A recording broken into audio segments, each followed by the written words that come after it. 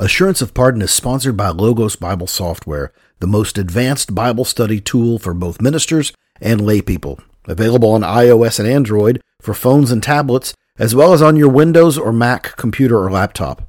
Get the most of your time in the Scriptures with Logos Bible Software.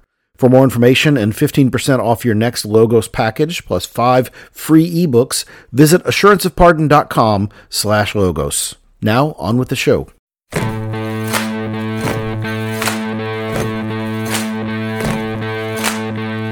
Welcome to Assurance of Pardon, a podcast about the gospel, the Bible, the church, what it all means, and why it all matters. I'm Scott Davis, pastor of Hope Presbyterian Church in Hot Springs, Arkansas. And I'm Gage Jordan, lead pastor of First Presbyterian in Dyersburg, Tennessee.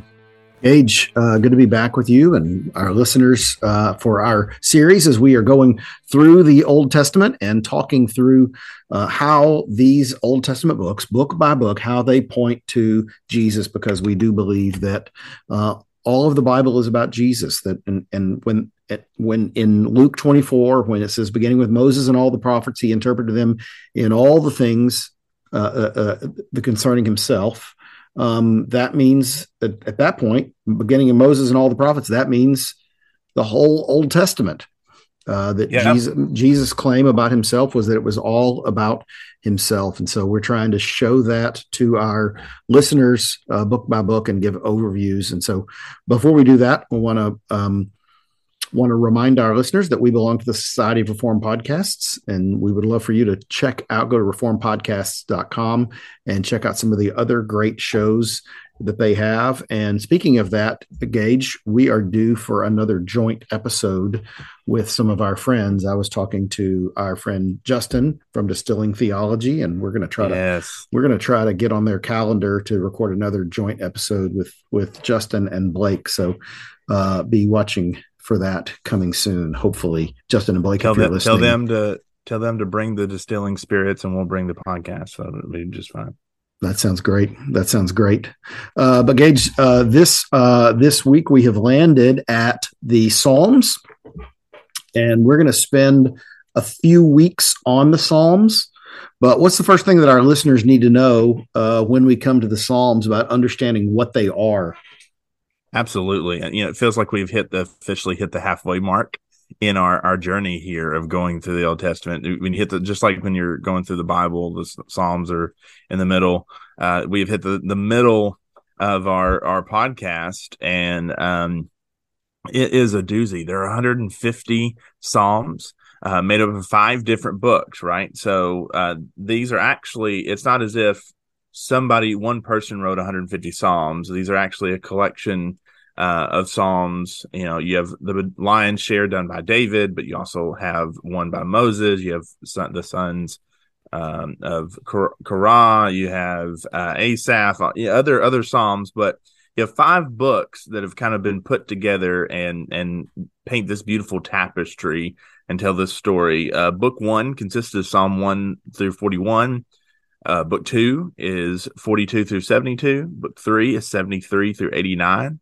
Book 4 is 90 through 106. And book 5 is 107 through 150. And you'll notice in your Bible where you're at, because like if you open into the very first Psalm, it says book 1 at the top. So you'll know kind of what book you're in, depending on kind of where you're at. And there's different categories we're going to get into in the episode of the Psalms. But the biggest thing, Scott, you mentioned our favorite passage, our kind of thematic passage here in Luke 24. And you talked about the law and the prophets, but I want to highlight here verse 44 of Luke 24. Then he said to them, "These are the words that I have spoken to you while I was still with you, that everything written about me in the law of Moses and the prophets and the Psalms must be fulfilled." So right. as Jesus is talking to our buddies on the road to Emmaus, as he's unfolding the storyline of the Bible, this crimson thread that it is, the Psalms are included in this fulfillment that Jesus had in mind, as he's not only giving us his righteousness on the cross, but also as he is giving us his passive and active obedience, right? And And meaning what that means is not only is Christ's righteousness credited to our account, but his living the life we couldn't live is credited to our account. And part of that includes Jesus saying, I've not only fulfilled the law's demands in being the high priest and the sacrifice on the cross, but also I have fulfilled the law's demands right down to the Psalms, to everything that the Psalms was talking about. So why is that important? That's important because when you and I talk about having what we call a Christocentric or a Christ-centered view of the scriptures, meaning we think that every single section of the Bible is about Jesus, we get to the Psalms and you go, okay, Scott and Gage, what are you going to do with this? We're going to do with this what we've done with all the other books, because Jesus said that's what this is about. And so now it affects how you and I, and we want to talk about this a little bit, Scott, how you and I read the Psalms. You know, interesting enough, I don't know if you remember this or not, you and your wife and a few friends of ours, we were all at GA in Dallas a couple of years ago, and we're at dinner, and we were having this conversation, and it's actually Leanne who said, hey guys, I'm reading the Psalms, and I literally have gotten to the point where I'm looking at this, and every single one of these is about Jesus. And and that was kind of for me at least, changed. Yeah. Your wife changed the way I read the Psalms after that, right? Yeah, she actually goes on. She says I read them as though Jesus himself is praying them. Yeah, that's right. That's right. So that's different than how some of our other brothers and sisters think about the Psalms, right? Yeah. They tend to do this like dual fulfillment always process. Mm-hmm. So talk about that a little bit, Scott.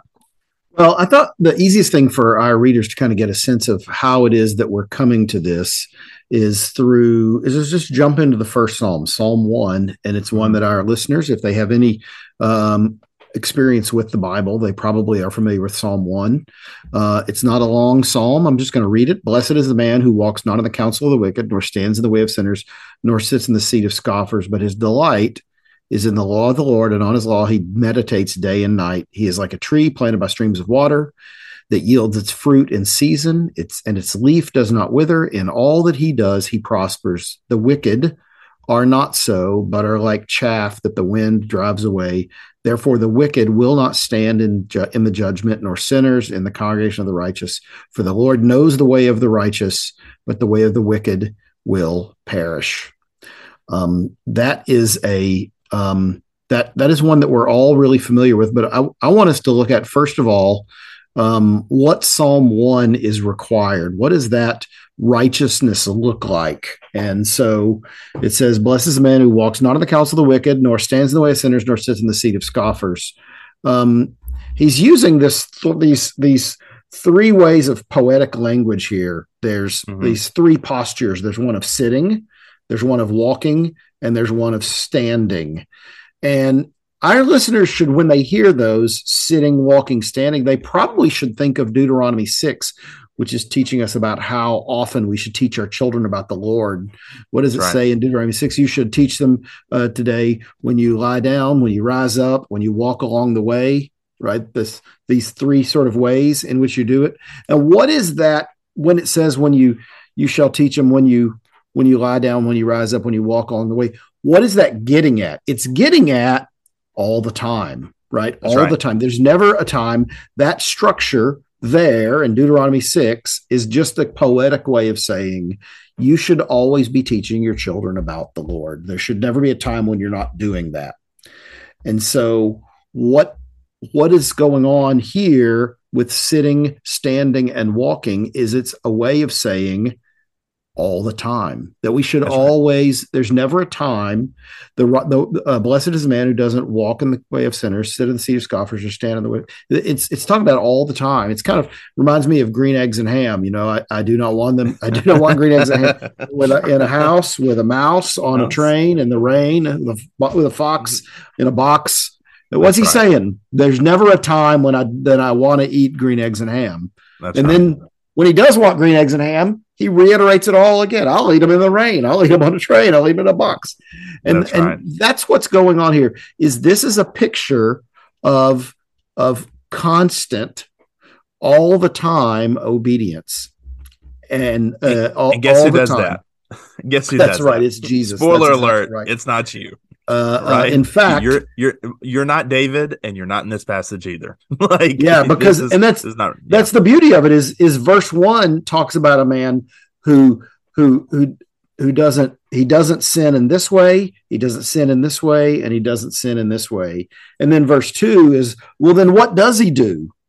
What does he do is that he meditates on the law of God. And does he do it for 1 hour each Sunday or for 30 minutes during his quiet time? No, day and night. Yes. Again, this is the always man meditating on God's law. That's right. This is the man who, after 40 days of not eating in the wilderness, when Satan shows up, constantly just goes back to the word, because man shall not live by bread alone, but every word that proceeds from the mouth of God. You shall not put the Lord your God to the test. And that is one person, and his name is Jesus. It's not any of us, because all of us would have folded like a lawn chair after probably day 1, right? Not day 40 of not eating and then dealing with Satan himself. And that's really important, because also what should happen with the readers is you read verse 1. Excuse me. When you read verse 1, and it should sound like something you've heard before. Blessed are the meek, for they inherit the earth. Blessed are the humble. Blessed are the poor in spirit. Blessed are those who hunger and thirst for righteousness. And if you read those passages, Scott, and you just got through not too long ago going through Matthew and dealing with the Beatitudes, if you read that passage and immediately think, okay, Scott, we've got to figure out how to be meek. We got to figure out how to hunger. We got to figure out how to be poor in spirit so that Jesus will love us more.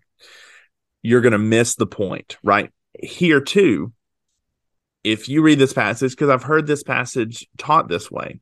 Well, if you want to be a blessed man, Scott, you need to make sure that you're walking not in the counsel of the wicked, and nor sitting in the seat of scoffers, nor standing in the way of sinners. You got to make sure, you don't dance, you don't smoke, you don't drink. You know what I mean? Like I've heard it preached that way, because it takes this moralistic, man-centered view to the passage, when in reality, what's really happening, you and I were talking about this offline, that's distinctly Reformed and distinctly part of our Presbyterian theology, this is third use of the law, right? This is not third use. It's partially third use, but it's also first use at the same time, right? Like there is a sense in which you should read this passage, and this is the way in which the life of a Christian should be. That is true. But really what's happening is first use. The mirror is being held up.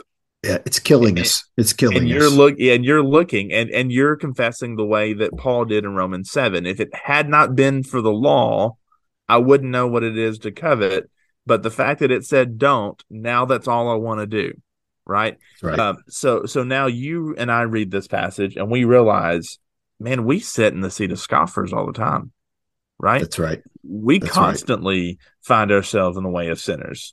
We constantly are getting the counsel of the wicked, of the culture and the world, and getting wrapped up in things that we don't do. We do the opposite of what Paul told the Thessalonians, to live a quiet life and tend to our own business, right? If that were actually the case, that we followed, Facebook wouldn't exist. That's right. But like, that's not what we do. And it forces us to then ask who the man is. Yeah, that's exactly right. What verse 1 and verse 2 are doing is they're holding before us a mirror or a picture of what righteousness looks like. What blessed is the man who doesn't sin in where he goes, in what he says, and in what counsel he entertains. But instead of that, he meditates on God's law day and night. He delights in it day and night. That's right. And if you can look in that mirror and see a reflection of yourself that looks like it matches what's being described, then you're looking at a funhouse mirror, right? You're like those girls who take a picture of themselves on Instagram and they apply all these filters that make them look 30 years younger, 10 years younger, 20 years younger. And then they post it and all of their friends are going, you don't look like that. That doesn't look like you at all. Right. The whole photo has just gotten this soft focus. That's we're really, really looking at it. We're looking at ourselves in a pretty soft focus. If we read that and we're not just cut to the heart. That's right. That's the purpose. That's what's going on here, is that it is meant to humble us. We are to appraise ourselves. We are to see this, that God's law is heavier, bigger, harsher, wider, deeper, and more demanding than we in our sin want to believe. Absolutely. So then, you deal with the next verse, right? He's like a tree planted by streams of water that yields its fruit in its season. Its leaf does not wither. And then you start to match that up against other analogies and other pictures of rivers, right? You think about Zechariah 3, after the angel of the Lord, which is an Old Testament appearing of Jesus, shows up, rebukes Satan, and rescues Joshua the high priest, reclothes him similar to the way in which the parable of the prodigal son takes place, reclothes him, and then he addresses his friends. And what does he tell him at the end of Zechariah 3? There's gonna come a time where I'm gonna forgive your iniquity in a single day on a stone with seven eyes, right? Like, which is really, that's Chronicles of Narnia and the lion on the stone and all stone that, table. Right? But like, in that reality, he then says, and there's going to come a time where you're going to gather the nations underneath a tree, right? You fast forward, you get to Revelation, and how does the story end? There's a tree whose leaves are the healing of the nations, and whose river of life gives eternal life, of from whom the people of God drink from it. Hey, guess what? Jesus is the tree in this psalm. That's right. Jesus is the river by which we are gathering, and our leaves never wither, because everything else is going to kill you, right? Everything else is going to cause things to wither away and die. That's right. Just like he's just like Jesus is the tree, and we are the leaves that don't wither because we're connected. It's the same way when he says, "I'm the vine, that's and right. You're the branches." Same language. Just a leaves are to a tree as a vine is to branches, as branches are to a vine, and that is we find ourselves in Him. And so, what you have in Psalm 1 is you have Jesus who has taken on all of the punishment that the wicked deserve. We're not righteous according to Psalm 1 and 2. Jesus is. We are found in Him. Jesus is the one who stood in judgment. Jesus is the one who on the cross withered in our place. He became like chaff. He became dried up and like chaff, and so that we can be like Him. That's the Well, Gage, do you want to? We still have another few minutes here. I would like us to maybe look at Psalm 2. That's right. As well, and I'll read it, and it's a fun one as well. Why do the nations? Before you get in that, I'm sorry, Scott. Before you get in that, I do want to point out one more thing about Psalm 1. You mentioned that. A couple of things I want to point out before we move on to Psalm 2. One, we should be reading at this point, and hopefully in the other episodes you picked up on this.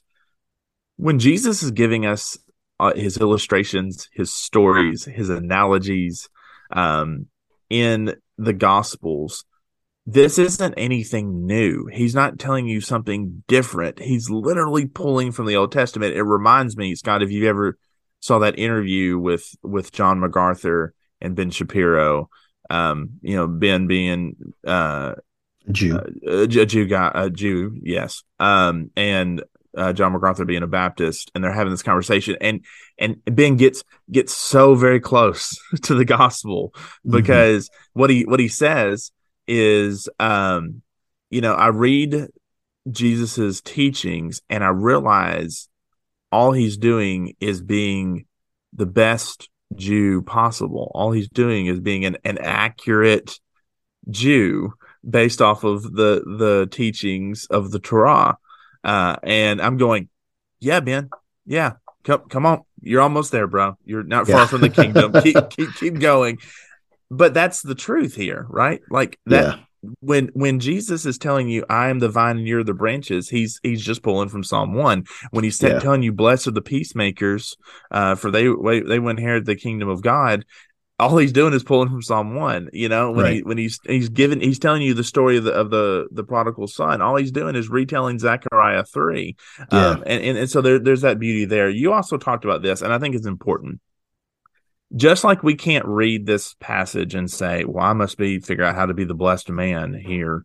The other thing we can't do is create an us versus them with the wicked, right? That you will be sadly mistaken if you think, well, obviously we're the righteous and they're the wicked. And just like rapture teaching with dispensationalism, like one day we're going to get rescued from all these bad people. No, brother and sister, you're the wicked. Outside of Jesus, right? You were dead in your trespasses and sins, following the course of this world, following the prince of the power of the air, the spirit that is now in the son of disobedience. You were dead, right? You Gentiles were outside of the commonwealth of Israel.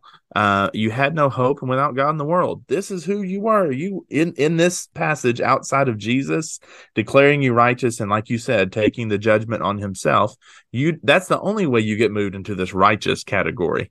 Otherwise, you are the sinners in the congregation. Yeah. So that's just helpful. But let's dig into Psalm 2. Yeah, let me read Psalm 2, and I'm gonna let me before I read Psalm 2. If our listeners, maybe if you're listening to this and you're not driving, maybe you've opened up the Psalms and you're looking at it with us. And so, if so, I'm going to give you a little cue or clue on how to read Psalm 2. Psalm 2 has multiple voices talking. That's so right. I'm going to explain Psalm 2 through the use of the musical Grease, the great theological musical Grease with John Travolta and Olivia Newton-John when they sing Summer Lovin'. Summer Lovin' had me a blast. Summer Lovin' happened so fast. I met a girl crazy for me. I met a boy cute as can be. I don't know.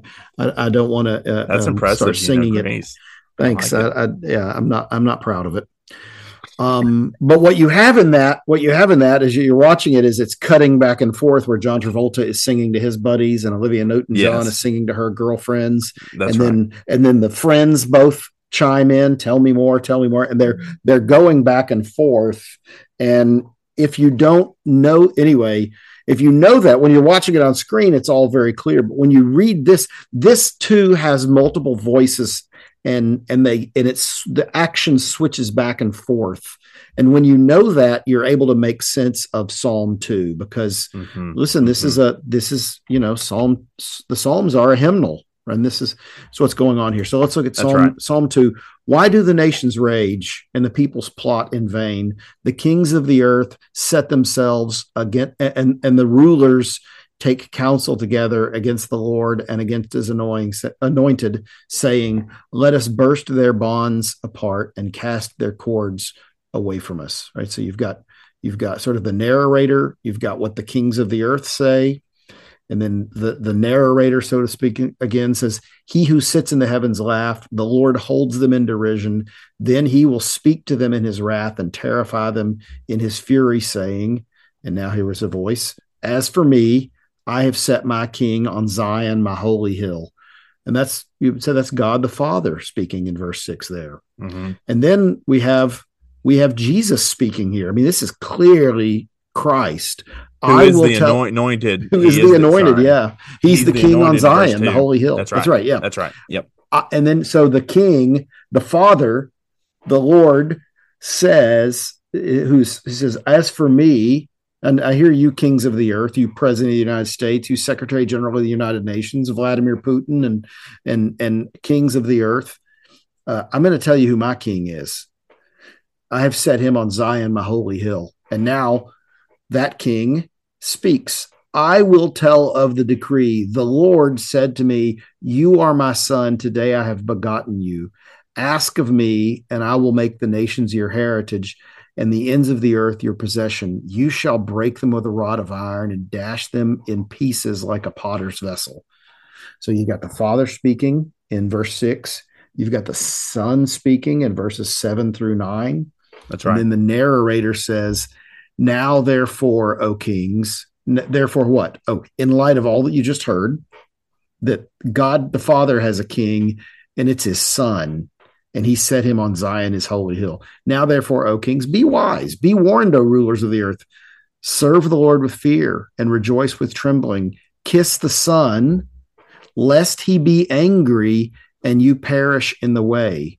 So here's a son who we need to make peace with, because he has anger and he has wrath that is quickly kindled.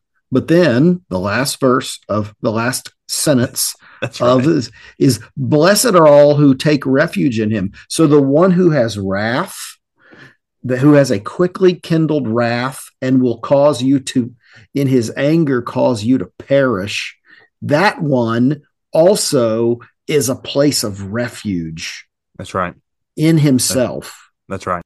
So, Scott, this is, when you get to verse 12, this is where we want to do our best gentle and lowly Dane Ortland impression, right?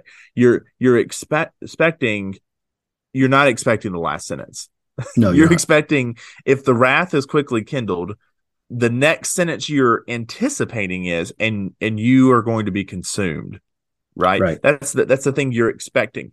But this last sentence actually shows that the Son is trying to rescue you from the wrath that you're deserving by finding refuge in him. And that's the gospel in a nutshell. And just so our listeners know, we're not just pulling this out in left field, Scott, and this may be kind of what you were thinking, where you were going. Let's go to Hebrews 1. Yeah. Right? Yeah. Hebrews chapter 1. I'll read the first section. Long ago, at many times and in many ways, God spoke to our fathers by the prophets.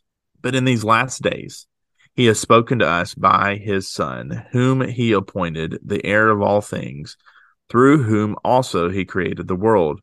He being the Son, the anointed, Jesus, is the radiance of the glory of God and the exact imprint of his nature. And he upholds the universe by the word of his power. After making purification for sins, he sat down at the right hand of the Majesty on high, having become as much superior to angels in the name that he has inherited is more excellent than theirs. For which of the angels did God ever say? And what is the writer of Hebrews quote? Psalm 2. You are my son. Today I have begotten you. So you can see here the writers of the Old Testament, the apostles, are reading the Psalms this way also, right? They're looking back and going, we found the Son in Psalm 2. His name's Jesus. He's the radiance of the Father's glory. So that starts to then shape how we read every single Psalm. Does that mean, Scott, that there's never anything related to David or a context in the Old Testament in the Psalms? No, that's not what it means at all. And in our next episode, we may even highlight like Psalm 3, for example, where the footnote there is when David fled from Absalom's son, right? There's actual context in real life happening at the beginning of Psalm 3. But even Psalm 3 is about Jesus, and we could dig into that. There are going to be times where you're going to read the Psalms, and there are going to be things in David's life, things in Solomon's life, things in Moses' life, whoever, that are relevant to understanding what the Psalm is about, and the context helps you to interpret the passage correctly in all the ways that we've talked about, properly reading your Bible. But ultimately, if all had to be fulfilled in the scriptures by Jesus, and part of that all being fulfilled, he says, are the Psalms, then that means that Psalm 1 through Psalm 150 are about Jesus every single That's right. time. That's right. Back to connecting those dots between Hebrews 1 and Psalm 2. What was it that Psalm 2 says is that I will make the nations your heritage. Mm-hmm. That word heritage is where we get the word is inheritance, right? The nations are going to belong to you. And so what does it say in Hebrews 1? And that is, he is through whom he made heir of all things.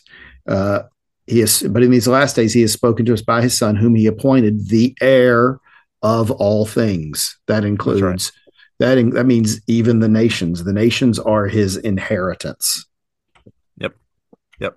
This name that he's been given is a title, right? That's right. And that title is King of Kings and Lord of Lords, right? So the nations are his inheritance. And part of that has to do with him being on Zion. Well, what is Zion?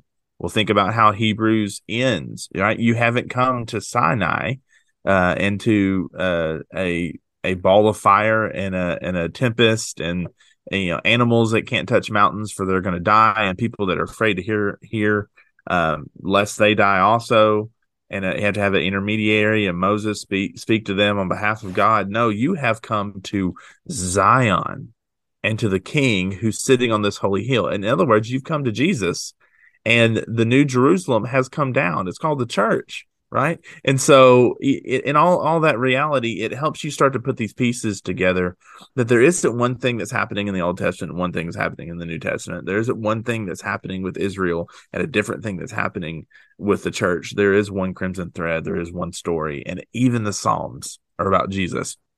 Amen. Folks, we hope this has been helpful.